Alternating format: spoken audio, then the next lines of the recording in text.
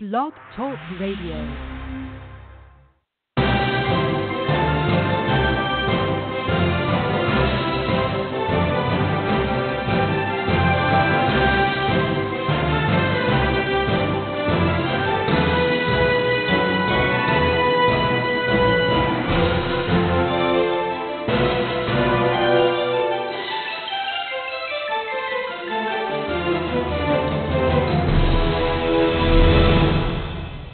Well, welcome back to another segment of the PI Window on the World. I'm your host, John Hansen. And I've got to tell you, I'm looking forward to having Tania Seary join us today because, as you'll recall, it wasn't that long ago. I think it was a matter of a couple of weeks ago, actually. Tania came online to talk about her upcoming Procurious Big Ideas Conference, as well as where the industry is going. Now, what I usually like to do when we do a story is not just talk about what's going on at front and, you know, all the I don't know if hoopla is the right word to call it, but certainly the excitement announcing a new event. But I also like going on the other side of that story to see what happened, how did it go, what were the expectations, and how were they met or not met. And so today's show is going to be kind of interesting because we now have the ability to view the Big Ideas Conference through the lens of actual experience. And so Tania will be joining us in just a moment. I want to remind everybody, of course, that we're broadcasting live over the virtual airwaves of the Blog Talk Radio Network through our studios in New York City. And what that means, of course, is if you're able to join us live, well, that's terrific. We're always glad to have you. However, if your schedule is not conducive to tuning in now, that's not a problem because with Blog Talk Radio, Internet radio in general, but Blog Talk, you can actually tune in at your own convenience on an on-demand basis because this entire broadcast is being recorded. So just keep that in mind. So if you're listening to us live, welcome. If you're listening to us on recording, welcome anyway. So without further delay, here is Tania Seary. And Tania, it seems like we just did this not that long ago. Well, it's great to catch up again. Thank you. Well, I would imagine catching up and also catching your breath because from what I witnessed with the participation at the Big Ideas Summit, the Twitter accounts were the hashtags were going and the updates that it was a pretty busy and hectic time, wasn't it? It was. I think our stats showed us that on that day, our hashtag was tweeted about 1,500 times and we reached about 4.3 million individuals. So it was very successful in terms of a digital conference, which, of course, is one of the big differences about Big Ideas. See, the thing I have to ask, and this is one of the things afterwards, you always think of, the questions you don't ask. Your Procurious is relatively new. There's been the Gartners, the Aberdeens, and all these organizations, associations, etc., but nobody's done this before. Why is that? Because it sounds like a great idea, and it turns out it was. Well, hopefully. But, I think we've got to remember that this technology has not been available before. So the ability to be social and to have a two-way conversation and to amplify messages, these are all new tools that are available to us. And I guess the team at Procurious are really wanting to encourage the procurement profession to get involved with social media because we think it's a great tool for a whole range of reasons. One, just to promote yourself and your career, but some really important drivers around managing supply chain disruptions and collaborating as a community. Okay, now, I have to ask this because this kind of segues nicely into the first question I wanted to ask from the standpoint of the generational divide.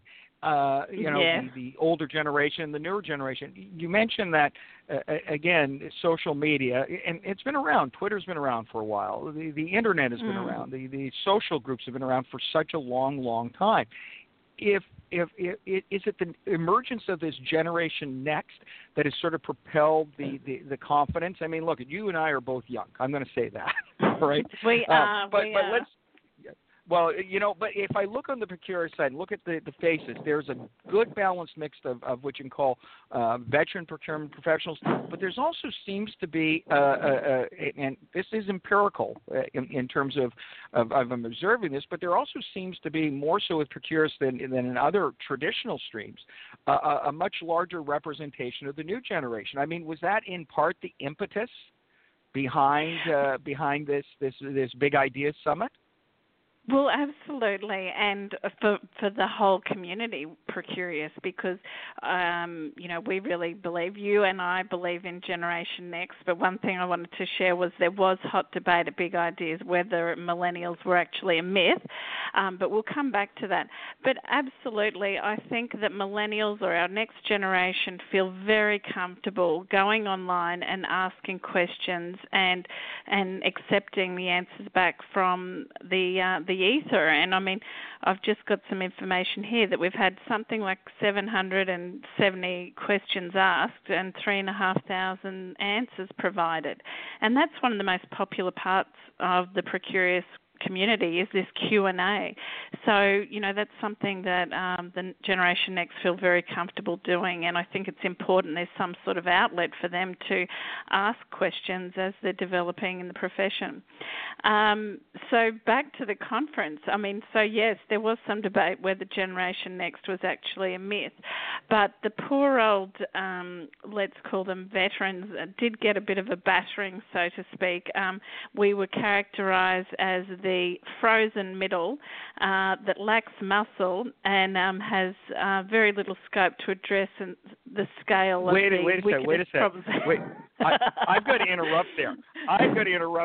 Because the lights just went off. The frozen middle. That is the first time I've heard that term. But as soon as you said that, all of a sudden it's like, yes, this is the perfect name for it, the frozen middle. Isn't it? So okay. Exactly, so was that yours? Unfortunately. Did you just come up with that yourself? Well, I wish mine was frozen. No. This is something from one of our fantastic speakers, Nick Gowing, who spoke about thinking the unthinkables, and he's interviewed 60 executives around the world about thinking the unthinkable and exploring all these unthinkable events and how inadequately senior leaders have not been able to see it coming and then haven't responded effectively. So we talked a lot about that and how the frozen middle was stuck in this paradigm that wasn't able to allow them to see or manage these events. And I guess my own personal insight was, well, does this therefore mean that millennials or the Generation Next actually aren't stuck in this mindset and actually could handle these unthinkable events a lot better? But I think this is the real challenge for procurement professionals is, how do we manage these supply chain disruptions and things that are coming from left field? Okay, now let me give you something from further left.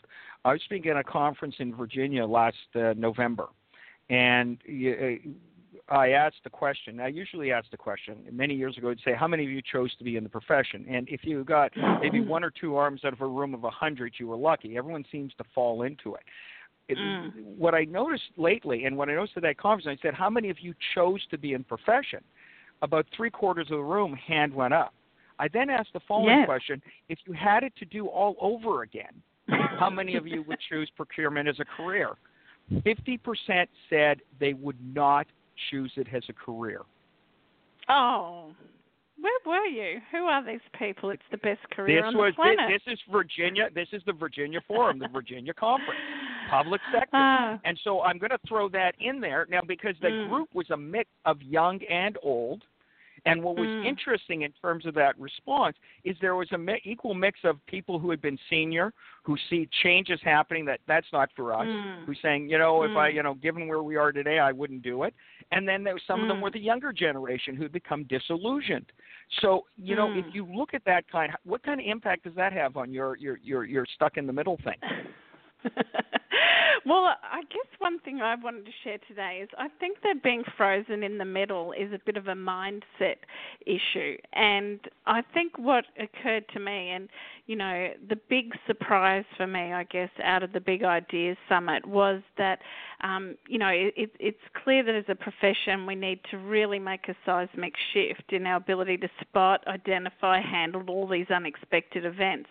And we really need to recalibrate ourselves. But I don't think that's a generational issue. I think what came out of me for Big Ideas was that we need to develop an attitude more than any particular new skill set. And I think that attitude is courage.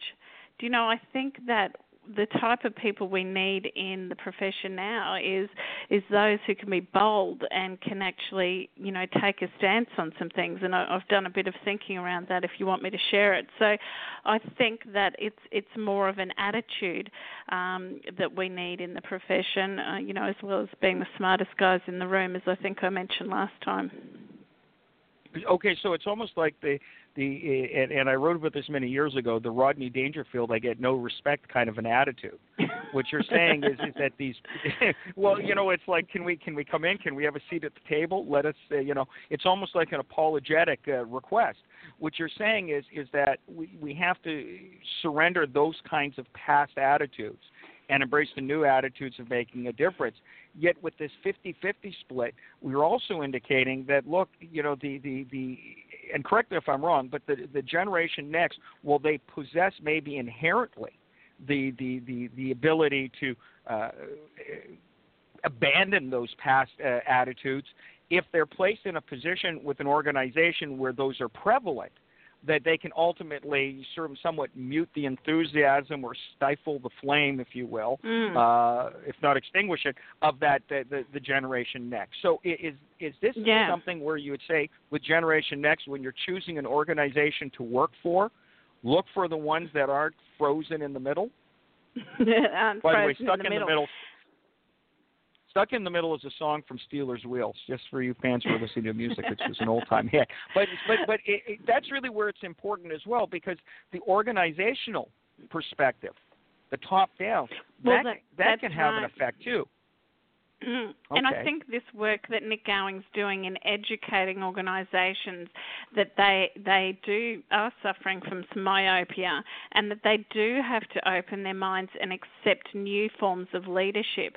And, whether that new form of leadership is a millennial or a veteran, it doesn't matter, because as long as they can have the courage. And if you're happy for me to summarise some of the issues that I think people have to be brave about at the moment is obviously challenging these current leadership paradigms and embracing the unthinkable. But, if you look at technology, and these are some of the issues that came out, we're moving, obviously shifting technology to the cloud.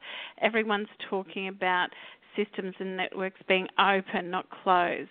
And I think the digital manufacturing discussion was really insightful, and just how really digital manufacturing is really going to drive vertical integration and see a lot of consolidation in the supply base, and then also move manufacturing close to home.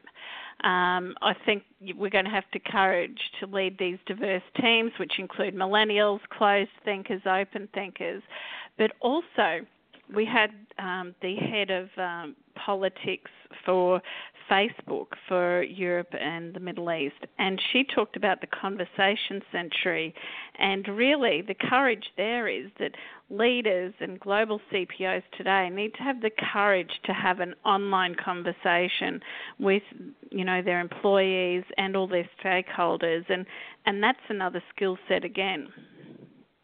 Well, you see, now this is an interesting point that you're making, a number of areas upon which to focus, because one of the things that popped up for me when you talk about technology are you seeing then the mindset shifting from one where procurement is a slave to technology, where technology is more being a slave to procurement? What I mean by that is, in the past, procurement people would almost always acquiesce and throw a hot potato saying, okay, we don't want to take ownership of the technological advancement or the utilization of technology or the processes involved in it. We're going to sort of pass it over to the vendor, and they're going to make it work. And, of course, the vendor's mindset, and we've all seen the other side, where I'll win the business first and worry about making it work afterwards. But you can't make something work if you don't have involvement and proactive involvement from the procurement side of the equation. So are you seeing that that's changing now as a result of confidence and saying, look, technology is important, but guess what? When we talk about open technology, when we talk about the cloud, by and large is becoming highly commoditized across the board. The real driving force and differentiator is us. We as procurement can no longer Let's go back to that frozen in the middle mindset. We can no longer just say it's like no one. You know the belt and suspender story. No one ever got fired for buying IBM. We can't live by that rule anymore. We have to take the initiative. No. That's what you're talking about, getting unstuck, isn't it? Yeah, that's right. And I mean, Procurement were kind enough to ask me to host their IT conference in Amsterdam last year. And that came out loud and clear, is that those IT procurement professionals are really creating optionality for their organisations. I mean, they're being very proactive, creating multiple relationships, being able to move in and out of vendors and different arrangements, and I was super impressed with how agile they were with those arrangements. So I think, yes, the cloud and all these other things are making people realise, and I think everyone's been through, been burnt so badly, haven't they, with these major implementations and tailoring these systems. The swing definitely now is vanilla, open, cloud, and looking at other things which are the differentiators. And I think that brings me to sort of innovation. And I think, some of the conversation Cooper had at the Big Ideas was about visibility into your supply base. And as we all know, a lot of the innovation these days are coming from our smaller suppliers. And I sort of joke that it's now sort of the tail wagging the dog, because traditionally as procurement professionals, we look at the tail as something that we sort of package up in a box and put on a P card, whereas now we actually have to look at those suppliers as potentially our strategic suppliers and our transactional suppliers and work with them to drive innovation. Okay, now there's a couple other things, and this is what I love about our conversations, because they can go into so many areas. But one of the things, there's two questions. I'm going to say them now, and then I'll elaborate on both. But one is, how does the older generation see this in relation to the new generation? How does that affect the relationship? And I'll explain that question in a moment. But on this other side, you said something that was interesting that was 2 to 5 years ago unheard of. And you did in the same breath as you mentioned Coupa. You'd mentioned that, look at all the failures that have happened out there in the industry. Things are becoming more vanilla. 2 to 5 years ago, no one would dare to ever say that or mention the failures. No one would address the elephant in the room, largely we were because, in a bubble, yeah. Well, you don't want to, like for yourself with this Big Ideas conference, you don't want to alienate potential. I've written a series of articles on Theranos saying, the media are they too close? Okay, so is this the beginning also of the melting of the frozen middle? Because now we're coming forward, and as a profession, we're starting to say, wait a second. There's been all kinds of gaffes that have happened. There have been mix-ups, and yes, even though the service providers or solution providers can fund us and sponsor us and do all of these other kinds of things, we can no longer turn a blind eye to this. I mean, is that part of the loosening up or the melting of that frozen section as well? You're loving this frozen middle, aren't you? I can see that you're absolutely. Really going to dissect this.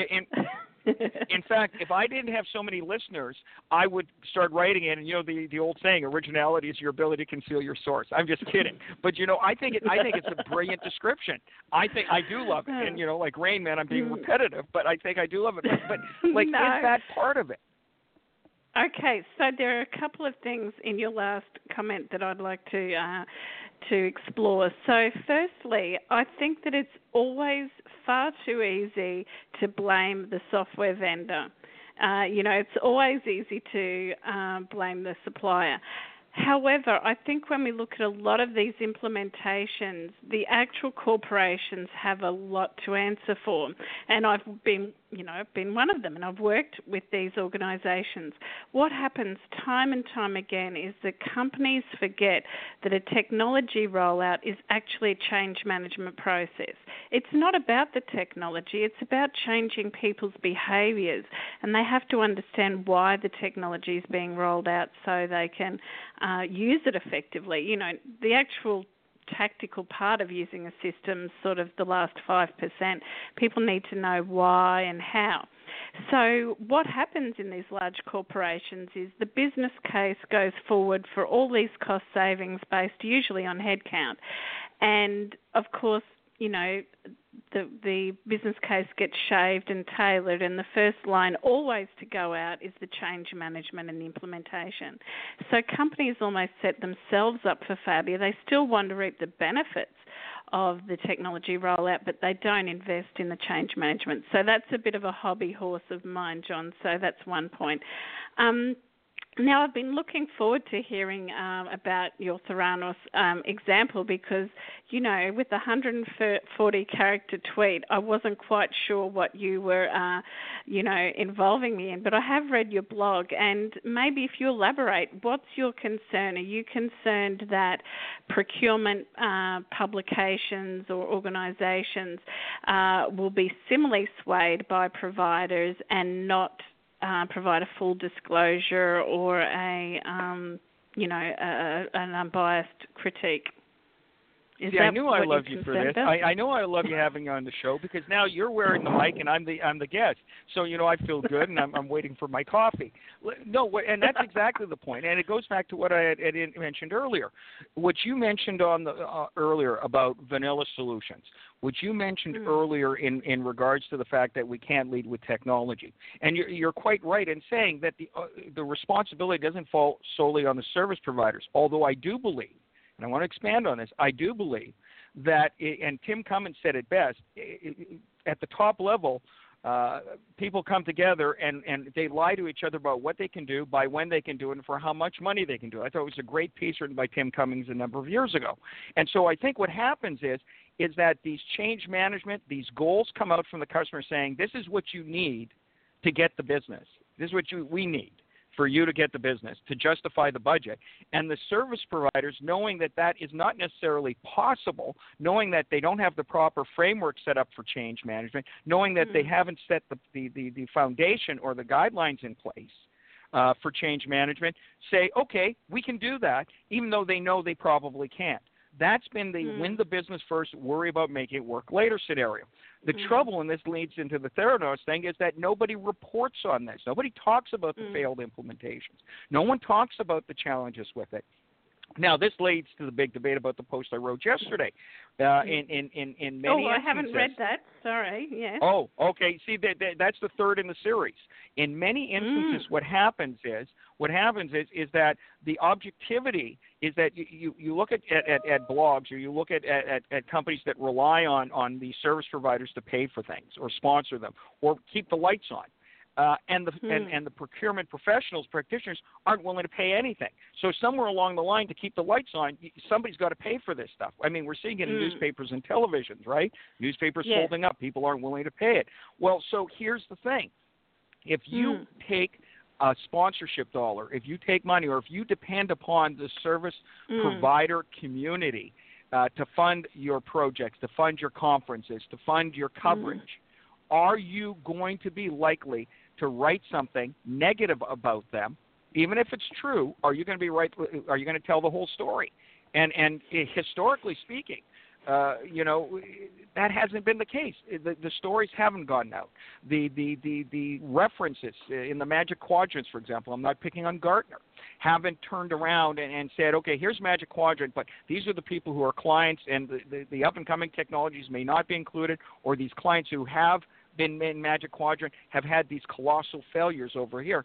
They've never done that coverage. They've kept it isolated. And that's the whole point. And the Theranos story was much the same way. The Wall Street Journal covered a story and asked tough questions that should have been asked by the Silicon Valley media. So, but they weren't. And the suggestion then is if that story, if the tough questions had been asked earlier, if the facts had been sought out earlier, then maybe part of that issue could have been mitigated with Theranos. And certainly, I have to believe that a lot of the missteps and the failures that occurred in the procurement world, which you talked about, the failures. And it doesn't matter whose fault, because I think it's a collective fault. I don't think you can beat up the supplier or the service providers. I mean, the 2005 Fortune magazine article that I wrote a piece about in a white paper on said that, the practitioners, the end customers have had it up to here with software providers because they deliver inferior product late and at over budget. And this was a 2005 Fortune magazine article. I don't think you can do that if you're not willing to take the ownership as a practitioner for your own success, like what they did, and I cite this many times, Virginia's EVA program. They took ownership of it. They followed what you talked about before, and a change management program. They engaged people before they implemented the technology, and they knew, and they took the ownership of what their goals were and the execution of those goals. But I think that's really, I think that's where the breakdown is. I don't think, and correct me if I'm wrong, but I don't think the coverage of what's going on in our media or in our industry has been as thorough as it could be, and largely based upon the fact that the Silicon Valley Theranos type relationships are strong. Now, again, can we blame the publications if nobody's going to pay for them? If the practitioners aren't going to pay for it, somebody's got to foot that bill, and therein lies the chicken or the egg syndrome. Does that make sense? Does that answer your question? Yes. But I guess my point is, and to be cheeky, is does it matter? Because from my perspective, the procurement professionals that I've worked with over the last 15 years are not going to look at one report and make a decision based on that. And as a commercial savvy operator, you're going to be quite skeptical of anything you read anyway. And so I guess coming from, what I believe in is this is the power of your network, and this is what I've seen time and time again in our roundtables and other meetings, is that we actually talk about technology and implementations and other categories, and people share their experiences, and that's what you can learn from your network. And if it becomes takes too much time, people take it offline. And that's what the software providers and any supplier has to be aware of, is obviously the market talks. So, I think that we need to give procurement professionals making these decisions due credit, that they're not just going to blindly go on one or two reports, and that they do have a very keen sense of, they're skeptics and will verify. And I think using your network is the ideal way to get this sort of information on whether people walk the talk, no matter what supplier they are. I think the other part to mention is this is the value of social media. So a lot of these media outlets, and Procurious included, you can comment on this, and this is where the profession has to take accountability and become involved, is that it's easy to make someone honest. You call them on it, and you say, this actually wasn't my experience, and someone can direct message me, or I will post a public blog on what our experience was. And I think the more that we do that, the more honest and the more unbiased these media outlets will become. And I'm not saying they are biased, but just to your point, is that this is the beauty of social. It's a two-way conversation, and it's public and it's I'm going to interrupt you here. Because I could not more agree with you more. But the problem is that there wasn't a Procurious. The problem is that the venues through which this information and the sharing of ideas, because I agree with you. Number one, let's put it this way. I think procurement pros, and I wrote this in one of the tweets yesterday if you're following the Twitter stream, I think procurement professionals have to step up to the plate and take some ownership. I don't think they can sit back there anymore and say, hey, no one got, and I used this example before, no one ever got fired for buying IBM. Let's take the safe route. Yes. I think they have to step up to the plate. I also think that there is gradually being a diminishment of differentiation between one vendor to the next. I think it is becoming like the old PC days, and I don't want to date myself because I remember the old punch cards and 8-inch floppies, but it is becoming more, PCs at one time were unique and proprietary. I think that, that we're heading the direction of PCs where, again, there is a vanillization, the commoditization of the industry. So technology's differentiators are not the same. I also think the up-and-coming generation is more comfortable with technology. They're less intimidated by it. We're not dealing with a 256 KB green phosphorus monitor PC, with running on CPM. which anybody who's been around a long time will know what that is. If you don't, it's probably good. But the reality is I think that a lot of the burden or onus falls onto the procurement profession. The problem, however, is that the majority of the media is originated by the service provider side. If you look at many of the authors of the Post, blog, and working in that industry, they all at one time or another came or had ties to service providers. Yes. And I don't blame service providers for doing that, but you are going to get a slanted, biased view on that. However, and I think this is important, is that now how do you connect people? And before social media, you didn't have that ability to connect in a real-time basis. You didn't have that ability to even associations to connect, because a lot of the associations depended heavily on service providers. If you go to any conference, how many booths in there are service providers? You, Procurious, and social media, and this is where I think I'm not giving you a plug, but when you say what's right, and I agree with it, I'm going to, I guess, to a certain degree, but you're saying is right, is now through social media, there is no excuse for procurement professionals to have to listen to anyone. Like at the end of almost, a lot of my blog posts I write, do not take my word for this. You have to do it yourself. And that's the whole point. My job is to stimulate discussion. My job is to create a debate, to provide you with information, well-researched, responsibly researched, certainly thought-provoking, but to stimulate discussion. But at the end of the day, you have to take what you read from anyone, and you can't just accept it blindly. You have to challenge it. No. And that's really the key about what Procurious, I think, provides. So correct me if I'm wrong on that. Did I miss the mark? No, I think that's exactly right. And being an open network, anyone can post. I mean, the software provider can post information themselves. We can write a blog, and that's the beauty of being open. It's not a academic journal. It's not, we're not trying to have opinion pieces. We're trying to have a place where everyone can share their information, and then people can make their decisions or opinions from there. All right. So I've got one last question for you, because the whole time has flown by here, which means, of course, I'm going to have you on the show again very soon. I hope you'll come back. Maybe what we'll do is we'll have you be the host. Maybe you'll be the host, and I'll be the guest. I kind of like that. I would love to do that. I would love that. One question I'll for you. have to do a lot of research, though.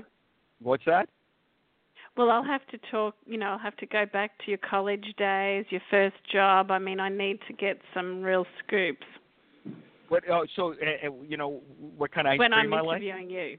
Well, what's my favorite show? Maybe. Yeah, exactly. Oh, so you want to do a National Enquirer piece? Yeah, exactly. Getting to know you. Well, there you go. Okay, I'm gonna hold you to that. One last question. Now that you've done the Big Idea Summit, are you going to do another one? Yes. So it's going to be around the same time next year? It will be, but this is a very busy time of year, isn't it? I mean, you've got the ISM conference, Cooper has their Inspire conference, we have our big CPO forum in Australia. That's next week. I'm flying out on Saturday. So, there's quite a busy global procurement agenda for these conferences. So it'll be there. Actually, we picked the date. I know the date. It's Thursday, the 23rd of March. And we're also, John, thinking about going global. So we're going to look at having one-day Procurious Unplugged events in Chicago, Dubai and Singapore, as well as the Big Ideas in London and CPO Forum Melbourne. And there's two reasons for that. We think that our community wants to get the opportunity to meet each other, so it's not just all online. And secondly, we think there's a gap. We love all these conferences that are currently on. We love promoting them and the speakers, but we think that there is a space to talk about innovation and what's coming up next and how leadership needs to evolve to manage that. So that's really what these Procurious Unplugged events will be about.